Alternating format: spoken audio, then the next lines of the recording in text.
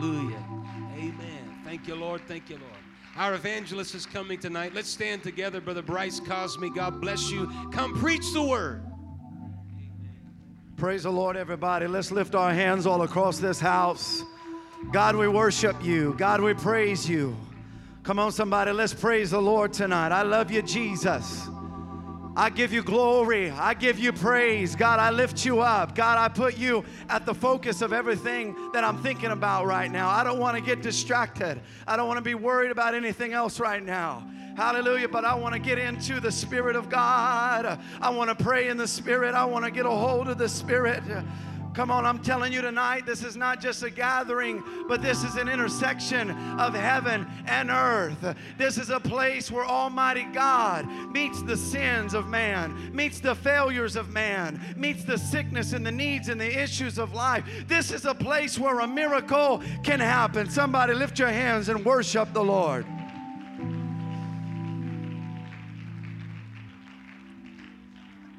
Hallelujah. I'm so glad to be in church tonight. Anybody glad to be in church? Church matters. Church is essential. Church is still important. They say, well, online works too. I didn't see Walmart make everything go online. You can shop online at Walmart, but they didn't say you got to shop online to get everything you needed. Let me tell you, there's some things you need. It's got to be in person. It's got to be full contact. Amen. I came tonight to receive something from the Lord. I came tonight to encourage someone in their faith. I came tonight to encourage someone in our values. I came tonight to work together in the kingdom of God. It still matters that we gather. It still matters that we come to church. And somebody said amen. Amen. If you're watching online and you can be here, be here. I know there's some sicknesses. I know there's some people that are already compromised, and I understand that full and well, but I do feel like this is just a distraction. This is just something that has affected us. I was just in Los Angeles a few hours ago, and the Bicycle Casino and Hotel said now open 24 hours. This church is open 24 hours for prayer, 24 hours for breakthroughs, 24 hours for miracles. The church will never close because the church is more than a building. The church is the people of the name. Hallelujah. Thank the Lord that nothing can prevail against the church. Thankful for the opportunity to preach tonight. Love and appreciate Brother Bradford. Amen. We need pastors in these days more than ever before to lead us and help us because there's a lot of people that became experts in the last 12 months. There's people that flip hamburgers that are telling people how to run their churches. There's people trying to tell us what to do and how to do it. You don't dictate what happens in this house, because this house should be called a house of prayer. Amen. This house is a house of victory. Amen. This is a place of praise and worship, and I'm not going to let the devil put a foot on what I'm trying to do for God. Amen. It's time to break free. It's time to break out. Amen. It's time to take the seatbelt off and give God the highest praise. I'm not holding back. I'm not going to stay silent, but I'm going to lift my voice and I'm going to give God praise tonight. Hallelujah, hallelujah, hallelujah. Thankful. If you have your Bibles with you, let's turn to the book of Job. It's not Job, it's Job. Book of Job, chapter number 1.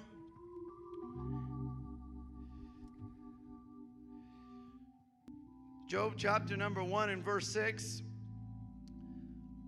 says, now there was a day when the sons of God came to present themselves before the Lord, and Satan came also among them. And the Lord said unto Satan, whence comest thou?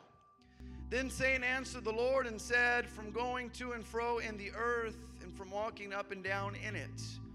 And the Lord said unto Satan, hast thou considered my servant Job, that there is none like him in the earth, a perfect and upright man, one that feareth God and escheweth evil? And Satan answered the Lord and said, doth Job fear God for naught? Hast thou not made an hedge about him and about his house and about all that he hath on every side? Thou hast blessed the work of his hands, and his substance is increased in the land.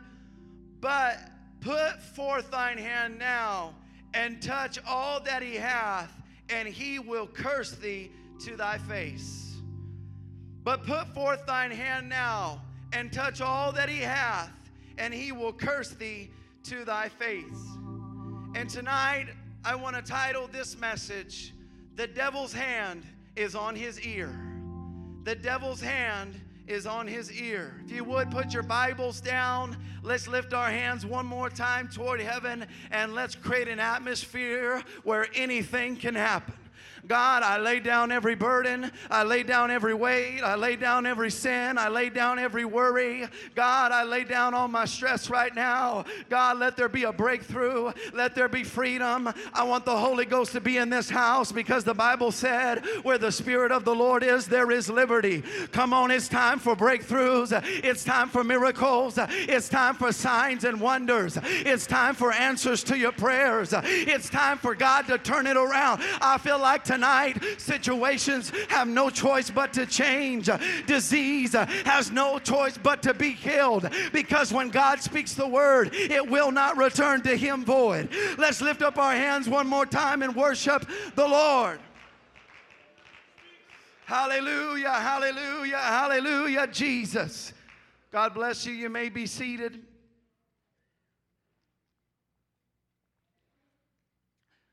The devil's hand is on his ear. Throughout the entirety of Scripture, God has always called his people to preach his word. 2 Peter chapter 2 and 4 says, "For if God spared not the angels that sinned, but cast them down to hell and delivered them into chains of darkness to be reserved to judgment, and spared not the old world, but saved Noah, the eighth person, a preacher of righteousness." God has always called his people to preach.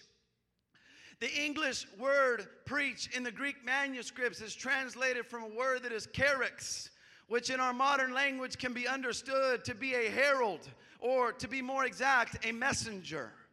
In biblical times, a messenger maintained a place of authority among all people because of the importance of their words being delivered. It was the messengers that conveyed the words of kings and magistrates, princes and commanders and dignitaries that needed to send their decrees and their demands all across the world.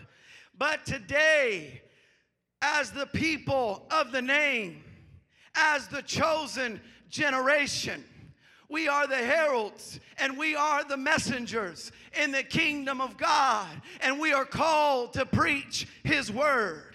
Luke chapter 4 and verse 18, Jesus said, "He hath anointed me to preach the gospel to the poor. He has sent me to heal the brokenhearted, to preach deliverance to the captives, and recovering of sight to the blind, to set at liberty them that are bruised, to preach the acceptable year of the Lord." In Mark chapter 16 and verse 15, it said, "Go ye into all the world and preach the gospel to every creature." In 2 Timothy 4 and 2, it said, "Preach the word, be instant in season and out of season." We've got to preach even when it's out of season. Be reproving, rebuking, exhorting with all long suffering and doctrine. Today, we are called to preach the word of God. If revival is going to happen, it happens when we preach, whether that is in a pulpit, or whether that is at work, whether that is in a church service, or on a street corner, or in the line at the store. God's people have always been called to preach. Preaching is not tied up in some good sermon being delivered. Some people think, well, the doctors practice medicine and the lawyers, they're taking care of the law, but the ministers have to take care of the preaching. But let me tell you about the book of Acts chapter 1 and verse 8, when it said, "After that the Holy Ghost has come upon you, you shall receive power, and you shall be witnesses." You shall be witnesses. You know what that means? We've got to tell what we know. We've got to tell what we've seen. We've got to repeat what we've heard, because we're living in the last days and we've got to preach. Come on, somebody. Come on, somebody. God has called his people to preach his word. Preaching is not tied up in delivering a good sermon. Preaching is not preoccupied with displaying the proper, well-rounded and formal etiquette required to deliver some kind of lecture or a professional speech. But 1 Corinthians 1:18 says, for the preaching of the cross is to them that perish foolishness, but unto us that are saved, it is the power of God. When I preach, I want there to be a power of God. In 1 Corinthians 2:4, Paul said, my speech and my preaching was not with enticing words of man's wisdom, but in demonstration of the Spirit and of the power. Today, I don't want to speak pretty words that are going to make you feel good, but I want chains to be broken. I want lives to be transformed. I want miracles to happen. Come on, somebody. It's time to preach. It's time to preach. It's time to preach.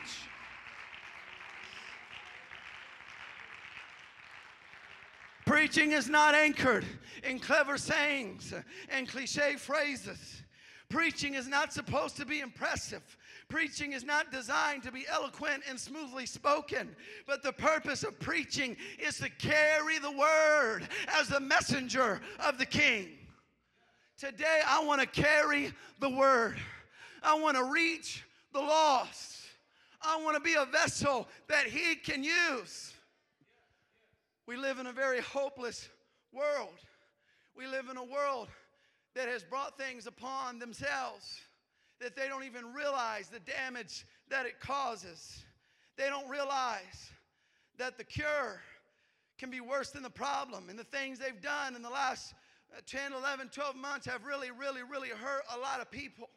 There's people that are distressed. There are people that are losing their jobs and losing their businesses and losing their houses and losing all kinds of things. There are people today that are more concerned with bailing out some kind of hedge fund manager than to actually take care of their citizens. I'm telling you today that the world is putting its citizens in a very fearful place.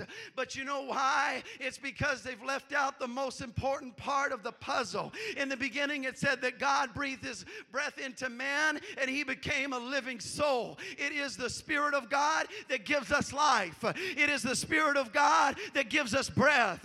It is the Spirit of God that gives us purpose. It is the Spirit of God that gives us value. But you know what? We have access today to the Spirit of God, but I don't want it just for myself, but I've got to share it with that dark, depressed, and world that's full of anxiety. I've got to be the messenger today. I've got to preach the word. I've got to be a witness. I've got to reach somebody. Preaching is carrying the word as the messenger of the King. And in my mind, I tell my wife this often, I see preaching like a boxing match. And as we sit here tonight, there are some things that are trying their very best to come against the people of God, trying their best to fight against revival, trying their best to fight against unity, trying their best to fight against the things of God. But tonight, through preaching, I said through preaching, God's word is climbing its way through the ropes and is stepping into the ring. Preaching is stepping into the ring against doubt and discouragement. Preaching is stepping into the ring against discord and division. Preaching is stepping into the ring against fear and failure. Preaching is stepping into the ring against sin and struggles. Preaching is not just a presentation, but preaching is a demonstration of the power and the presence of Almighty God.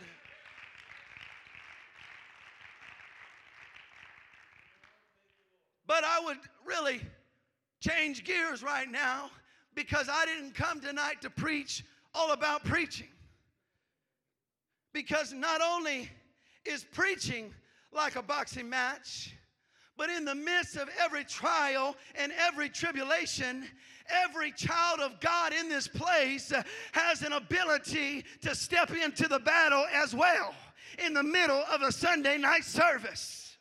We may not be a preacher. We may not be a singer. We may not be an usher or hold some kind of position. But Acts chapter 16 and verse 25 said, and at midnight Paul and Silas prayed and sang praises unto God. And suddenly there was a great earthquake, so that the foundations of the prison were shaken. I'll tell you, as much as we can talk about the ability to preach on a Sunday night, the greatest thing that every saint of God can do is to begin to lift up praise, lift up worship, lift up the name of Jesus, lift up Him, lift Him up, lift Him up. Sister, you may not be preaching the message, you may not be singing the song, but your praise is just as powerful. Your praise is your testimony that God is good in spite of everything that I'm going through, despite everything that I may have lost. Brother, you may want to get in the battle, but you don't know exactly where to start. You don't know what position to get yourself into. But let me tell you tonight that your dance is a battle stance, that your praise will make a way, that your shout will bring you out. Come on, somebody. Did you come to give God some praise? Just as powerful as the preaching is the praise of the saints of God. Come on, don't wait till the battle is over. Don't wait till the victory is won. Just remember, whatever God promised, it's yours and it's already done. So don't wait.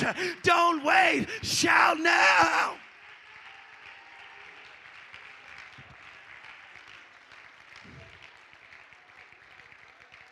Come on, somebody, give God some praise. Hallelujah, Jesus. Lord, we love you. Lord, we worship you. God, you are good. Oh, you may be seated.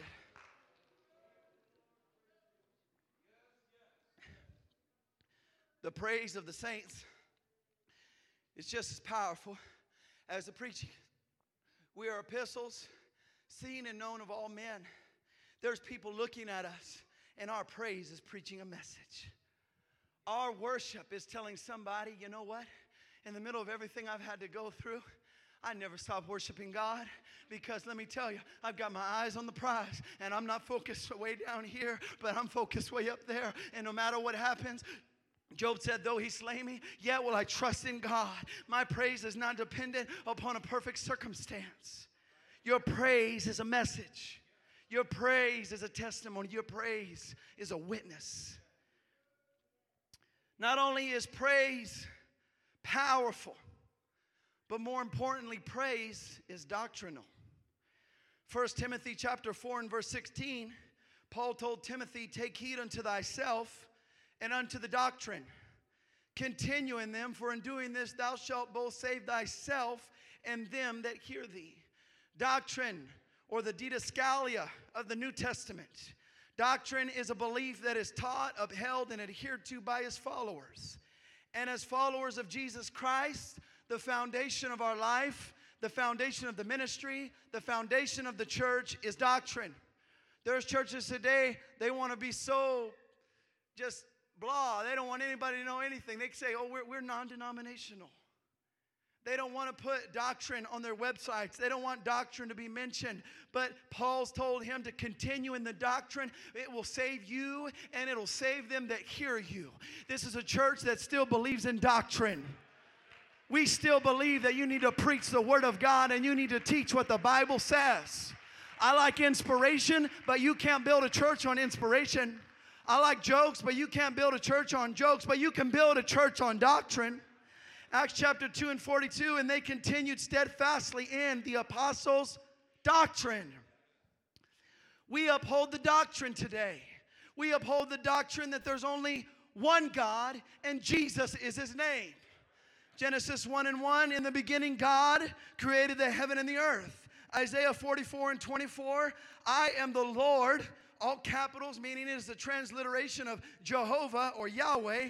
I, Yahweh, Jehovah, some would say God the Father. They said, well, I am the Lord that maketh all things, that stretcheth forth the heavens alone, that spreadeth abroad the earth by myself.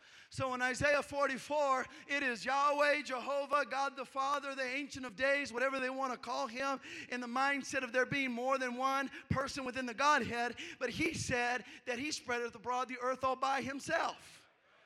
And in Genesis 1:1, it said that God created the heavens and the earth. But yet in John 1:10, it says he was in the world, and the world was made by him, and the world knew him not. He came unto his own, and his own received him not. But as many as received him, to them gave he power to become the sons of God, even them which believe on his name. Let me tell you that it was Jesus of the Old Testament that created the heavens and the earth. It was the Spirit of Almighty God. It was the invisible, the pneuma, the Spirit that needed a body to be our sacrifice.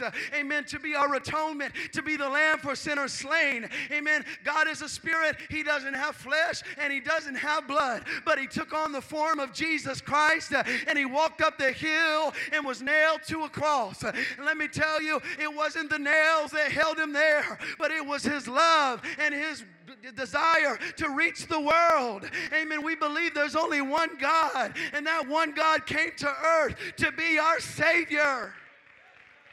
We still believe there's only one God.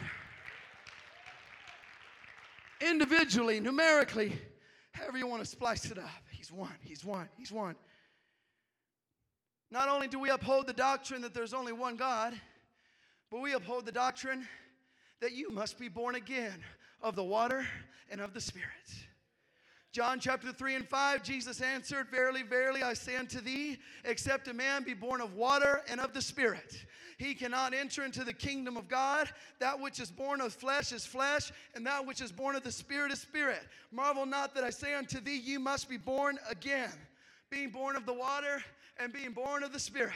Where do we see that come to fruition? We see it in the first message in the first church of the book of Acts, chapter 2 and verse 38, when Peter said unto them, repent, turn away from your sins, turn away from this world, and turn towards Jesus, and be baptized, every one of you, in the name of Jesus Christ. Full immersion, all the way under the water. Not a sprinkling, not just a touch, but you need to be buried with Christ. When you're buried, you go all the way under. We believe in full immersion in water. Being born again includes repenting. It includes being baptized. But not only is it just the baptism, but it's the name of Jesus. Because in 1 Corinthians 10:17 it said, whatsoever you do in word or deed, do all in the name of the Lord Jesus. When I pray for my food, I say in Jesus' name. Come on. When somebody's about to get in a wreck on the highway, oh, Jesus' name. When I'm baptized, it's got to be in Jesus' name. It's got to be in Jesus' name. It's got to be in Jesus' name, because Acts 4:12 said, neither is there salvation in any other, for there is none other name under heaven whereby we must be saved. It's the name, it's the name, it's the name, and we are the people of the name. We uphold the doctrine. You may be seated for a minute.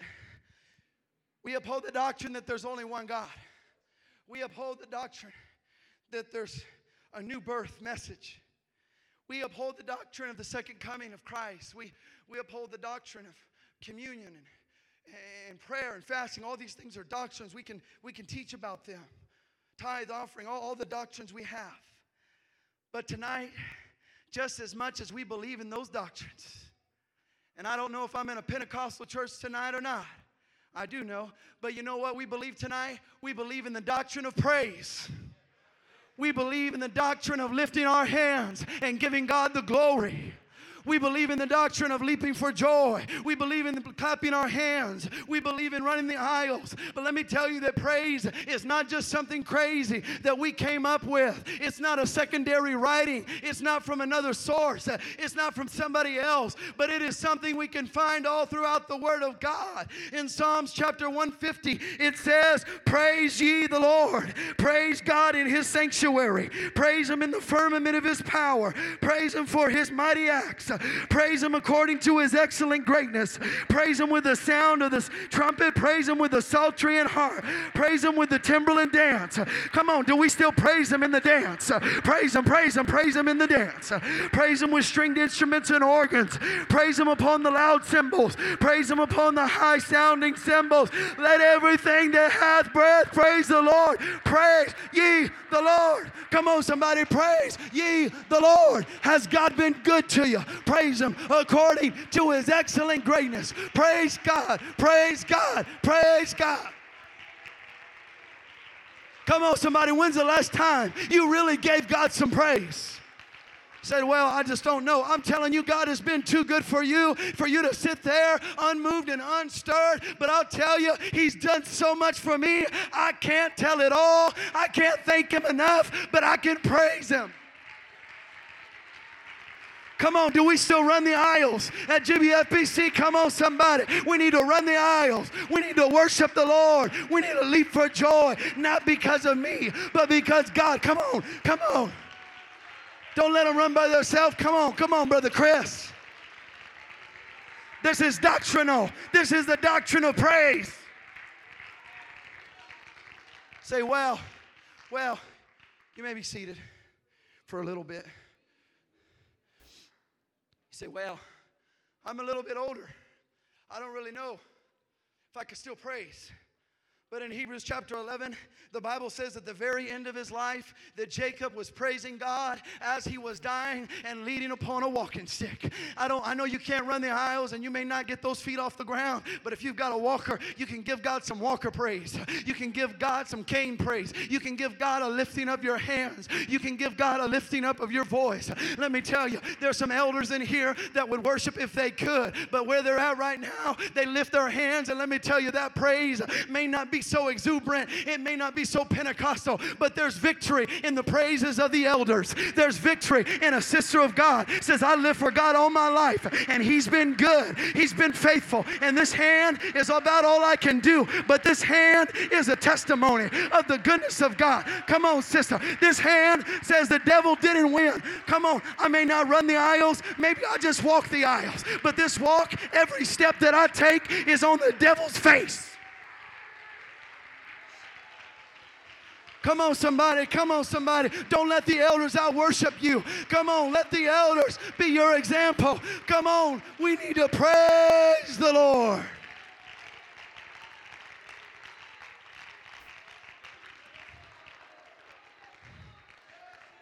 Oh, worship Him, worship Him, worship Him. Praise Him. Come on, somebody. Praise Him, praise Him, praise Him. Lift Him up, lift Him up, lift Him up.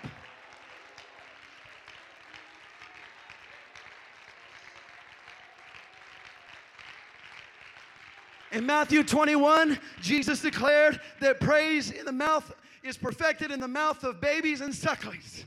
That's why I see little kids. They may only be a year old. My daughter Brayley's about to be a year old. But if the church service is going and the Spirit of God is moving, I kid you not, her little hand is up in the air. She doesn't understand everything that's going on, but she's looking at some of you and she's learning what it means to praise. My praise is not just for me, but my praise is for the next generation to know, amen, that this is our identity. This is our doctrine. We are the people who praise the Lord. Come on, it's nothing to shout over a game winner. It's nothing to shout for the touchdown, but I'm shouting because of the victory that belongs to Jesus. Praise is doctrinal. Praise is for everyone. Praise is a testimony of the goodness of God. Whether you are young or you're old or somewhere in between, the Bible says, let everything that hath breath praise ye the Lord. Not only is praise just as powerful as preaching, not only is praise our witness, praise is doctrinal, praise is for everybody, but praise doesn't wait for life to be perfect. Praise steps out in the middle of the storm. Psalms 34:1 said, I will bless the Lord at all times, and His praise shall continually be in my mouth. I will praise the Lord in the good times. That's not what it said. I will praise the Lord in the blessed times. That's not what it said. I will praise the Lord in my health. That's not what it said. I will praise the Lord when I'm doing well financially. That's not what it said. But it said, I will bless the Lord at all times. That means on the good days and on the bad days, on the rough days, on the strong days, on the weak days. No matter what day I'm going through, no matter what life brings me, I'm going to keep blessing the Lord.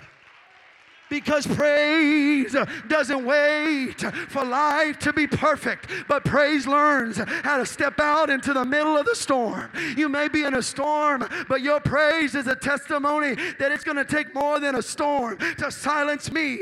It's going to take more than a trial to make me give up, because there's something within me that is greater, and that's a thankfulness and a gratefulness towards the Lord. And if He didn't do anything else for me, He's still worthy of the praise.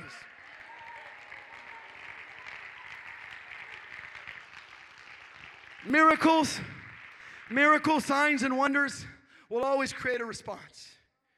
Yet praise remains constant when there are no miracles, no wonders, there's no loaves and fish, there's no healings. When the storm rages and when it seems that all the world is set against us, praise isn't worried about the outcome. Praise is unaffected by the environment. Praise is not predicated on the results. Praise isn't discouraged in setbacks, but praise remains focused on the goodness of God, no matter what the person is going through. I found a very interesting story. You may have heard of them. I've just heard of them recently, but it is the Flying Wallendas. The Flying Wallendas, it's a long line of family. They are tightrope walkers. They do crazy stuff. A few of them have died. And if you haven't noticed yet, I've never tightrope walked. I don't have any experience in that. I know you're probably surprised. But the Flying Wallendas, they are the professional tightrope walking family. It's a generational thing. Tino Wallenda, who at this point in his life is the patriarch of the family, said in an interview at the age of 7 how his mother and his father began teaching him how to walk the tightrope. And they would do all kinds of stuff to him. They would throw bottles at him, cans at him. They said they'd shoot BB guns at him. Like, my Lord, is this an oil deal or what? Shooting BB guns at your kids? But they were trying to do everything they could to distract him. But something they told Tino Wallenda was, you're going to learn how to tightrope when you learn how to keep your eyes focused on something that's not going to move. There are so many things going through your mind. There are so many worries that you have. You have to keep your eyes remain focused on an unmoving object. And in Isaiah 6:1, it says, in the year that King Uzziah died, I saw also the Lord sitting upon a throne, high and lifted up, and his train filled the temple. Let me tell you that Isaiah had every reason to be discouraged because an important person in his life had just passed away. But he looked up in the middle of the loss, in the middle of the grief, in the middle of the discouragement, and he saw that God was still on the throne. I want to tell somebody tonight that life isn't always fair, and it's certainly not always easy. But in the midst of it all, my praise recognizes that God is still good and God is still on the throne.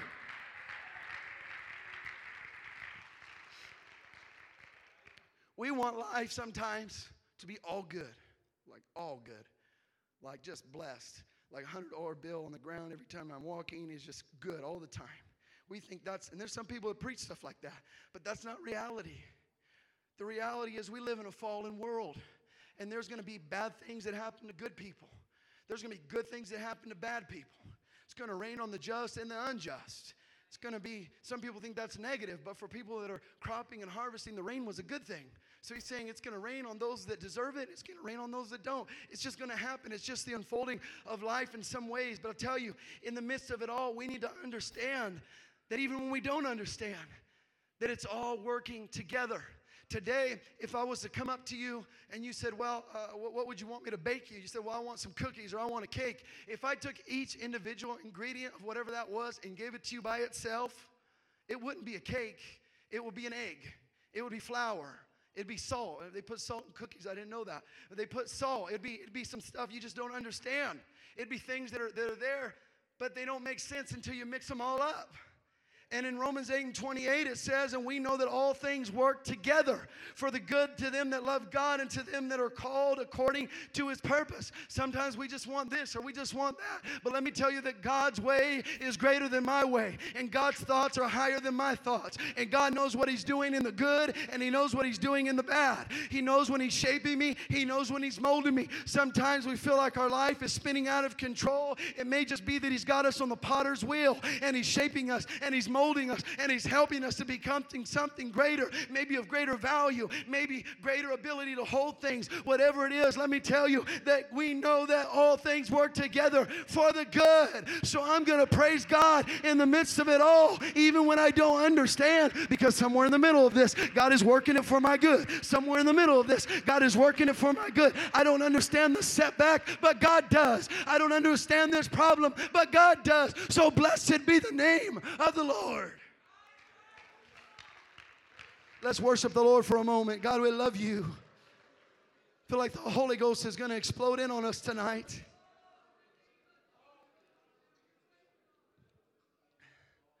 We may not understand everything, but we can stand on His promise somehow in some way that God is working all things together for my good. 2 Corinthians chapter 4 and verse 8, we are troubled on every side, yet not distressed. We are perplexed, but not in despair. Persecuted, but not forsaken. Cast down, but not destroyed. The problems still come. The troubles still come. Persecution still comes. Psalms 37 and 23, the steps of a good man are ordered by the Lord, and He delighteth in His way. Though he fall, he shall not be utterly cast down, for the Lord upholdeth him with His hand. I have been young, and now am old. Yet have I not seen the righteous forsaken, nor his seed begging bread. I've seen the righteous go through a lot of things.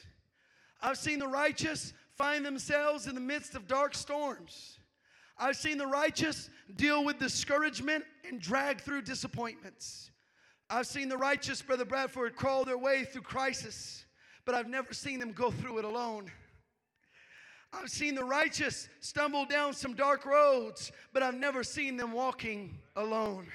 I've seen the righteous tested by tragedy, but in the midst of all the things I've seen, I've never seen the righteous forsaken, and I've never seen his seed begging for bread. Psalms 34 and 19 says, many are the afflictions of the righteous, but the Lord delivereth him out of them all. He never promised that there wouldn't be any afflictions, but He promised us that He would be our deliverer. He promised that He would be our Savior. He never promised, as one song said, that the cross wouldn't get heavy, but He promised that help would always come in time. For the arms of the wicked shall be broken, but the Lord upholdeth the righteous. Psalm 37:39. But the salvation of the righteous is of the Lord. He is their strength in the time of trouble. The music team, you can go ahead and get ready. Not only does praise step out in the middle of the storm, but praise changes the situation, and praise confuses the enemy. Job chapter 1 verse 8, and the Lord said unto Satan, hast thou considered my servant Job? You know, sometimes we wonder why we're going through what we're going through. We imagine that like there's God and then the devil and they're enemies, and the devil can do whatever he wants. But did you know that the devil cannot do anything that God doesn't allow him to do? The devil can't just come in and kill you, but he has to negotiate some things out. And the only reason that God even considers it is because He knows at the end of it all that the glory is going to come back to Him. You say, why is it that I'm going through everything that I'm going through? It's because God knew that you would pass the test. God knew that you would prove every devil wrong. God knew that you would be a testimony of His goodness. Why is it that you're being considered? It's because you've got a grit and you've got a resilience and you've got something within you that says, I will not give up. I will not turn around. I will not stop fighting. I will not stop moving forward. I will not stop going to church. I will not stop praying the prayer of faith. I will not stop. I will not stop. I will not stop. No matter what you throw at me, I will not stop. Come on, somebody. Telling you today that praise changes the situation and praise confuses the enemy. In a few minutes, I wonder if there's somebody that's really going to confuse the enemy. Well, you know, I would praise, but man, I can't think of anything to praise about. There's some people like that. They live for God on the mountains, and it's good up there. And it's all good. Like Peter, when the three were going up and they seen Moses and Elijah and Jesus, Peter was like, forget the world. Let's set up our church right here. He said, no. We got to go back down there.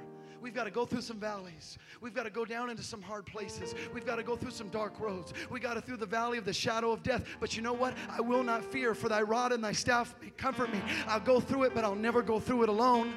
You're going through it, but you're not going through it alone. Praise says, you know what, God? I don't understand it, but I trust you.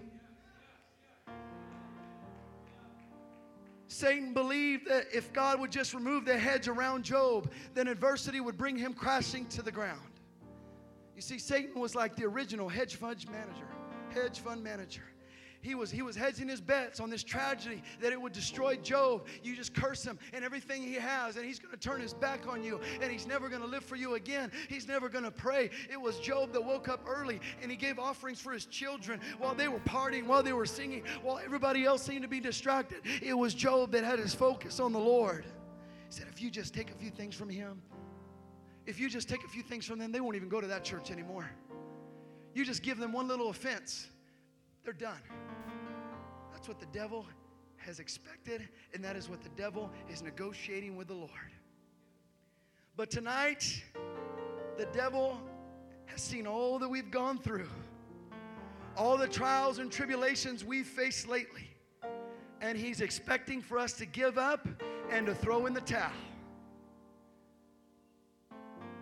We've got some grit, and we've got some determination that doesn't waver according to the good days or the bad days. We've got our eyes on the prize, and we're not giving up. We're not turning around. We're not turning back. Let me tell you tonight that the enemy had some predictions for your life, but tonight my praise is going to undermine the predictions of the enemy. Tonight, the devil's hand is on his ear. I got this from where it says in The Grinch Who Stole Christmas. This is where I got this. It says that he stole everything. And he was at the top of his little hill with his cave and his little dog with the funny bone on his head. And he said, oh, this is it. This is my moment. He said, there's no bags, there's no tags, there's no toys, there's nothing. He said, I just can't wait. And it says he put his hand on his ear. And when he put his hand on the ear, there was an expectation of what he was about to hear coming from Whoville. But tonight, the devil's hand is on his ear. And after all that we've been through, he's waiting to say, you know what? I can't wait for them to say that they're giving up on God. The devil's hand is on his ear tonight, and he says, I just can't wait for them to never show up again. The devil's saying, well, my hand is on my ear, and I'm expecting them to throw in the towel because their family's all broken up. It's only a matter of time until they backslide. Oh, his hand's on the ear, young person that comes to church all by yourself. Oh, they've been ridiculed by their family. Oh, there's people that don't understand it. Okay, my hand's on my ear. I know that they're going to give up. I know they're going to stop. I know that it's just a matter of time. The devil's hand is on his ear tonight, saying, I can't wait for them to say down there at GBFPC that God doesn't love them. And I can't wait for them to hear that all love and all hope and all joy and all peace is lost. I can't wait for them to give up.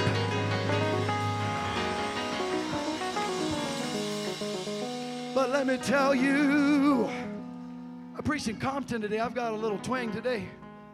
Let me tell you, it was just when the 3 Hebrew boys were thrown into the fiery furnace that Nebuchadnezzar put his hand on his ear, and he heard something that he did not expect. In the Greek Septuagint, it said that he heard singing and he heard praising, and he said, hold on, let me go down and see what's going on. And he found something that just didn't make sense. He looked down and he was hoping to see a bunch of bodies burned up and consumed by the flames. But instead, they were dancing and they were praising the Lord.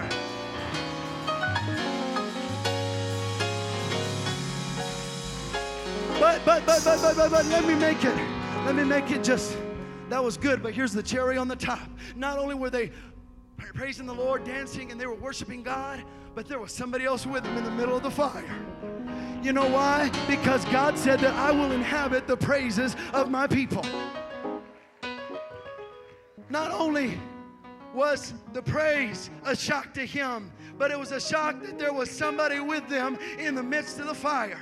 You know why they were praising in the midst of the fire? Because the fire of praise that was within them was greater than the fires of the world that was all around them. Hold up. The devil wants to know, what is this that I hear? Clapping. Why are you clapping? Why are you clapping? You're in the middle of hard times. Why are you in the altar? I don't understand it. Why are you clapping? Why are you worshiping? Why are you leaping for joy? What? I'm telling you, your praise is going to confuse the enemy.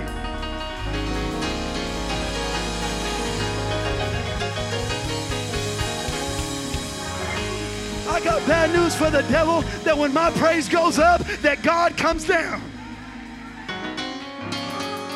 Now listen, this is how I'm going to end it, and it's planned. I'm going to count down from 10. And when I get to 0, I want somebody to give God praise like you've never praised him before. But let me set it up real quick. If you haven't been through anything, if you haven't faced any trials, if your life has been perfect, beautiful, sunshine and rainbows, then feel free to stay right where you are. But for those of us who have had to deal with backbiting and lies, for those of us that had to break away from the environment of the world, for those of us who had to face downfalls, setbacks, health issues, financial hardships, for those of us who had to suffer great loss, for those of us who went through grief and had to go through the healing process, for those of us who've had it all taken from us. If you haven't had any of that, then go ahead, you can chill. Go ahead and chill. The parking lot crew will help you to your car. If you don't have anything wrong today, you've never been through anything, God's never made a way, then sit there. But for those of us who came from broken, drug-addicted families, for those of us who had to come through the fire and find our way through the flood, we've got a praise that comes from way down deep, and we've got to let it out. I've got a praise that says, no weapon formed against me prospered. I've got a praise that says, you meant it for evil, but God, he meant it for good. I've got a praise that said, life put me under pressure, but little did you know that God was stripping away some things that I didn't need. Oh, devil, you put me on my face, but little did you know I'd keep my face there and I would praise the Lord. I'd learn how to keep my face in the carpet. Come on, you sent things to take me out, but little did you know that what couldn't kill me only made me stronger. So tonight, this praise, I'm packaging it up. I'm putting it in the box. I'm putting the bubble wrap on it. I'm closing the box on top. I'm taping it up. I'm taking it to FedEx to get weighed. I want to make sure I pay the right amount for this. And it's going to have to need a signature when it gets there, because I want the devil to know that I know that he saw it. I don't want him to say, well, I never got that one. No, I want the devil to know about this praise. I want the devil to take notice tonight that I'm giving God the praise on behalf of every plan that the enemy tried to plot against me. I'm giving God praise on behalf of everything that says that I shouldn't be here right now. I'm giving God the praise because of everything that he has put under my feet. Come on, my dance put Satan and put it under my feet. My praise put the enemy under my feet. I'm going to count down from 10. And when I count down from 10, I want you to give God a praise that you've never given him before. Come on, somebody. 10. When the wicked, even mine enemies and my foes, came upon me to eat up my flesh, they stumbled and they fell. 9. And now shall mine head be lifted up above mine enemies round about me. Therefore I will offer in his tabernacle sacrifices of joy. I will sing, yea, I will sing praises unto the Lord. 8. If God be for us, who can be against us? 6. I just skipped 7. 6. Nay, in all these things we are more than conquerors through him that loved us. 5. The accuser of the brethren is cast down, which accused us before our God. 4. But ye are a chosen generation, a royal priesthood, and holy nation, a peculiar people, that you should show forth the praises of him who has called you out of darkness into his marvelous light. Come on, somebody. Let's reach way down and give God some praise. 3, 2, 1. Praise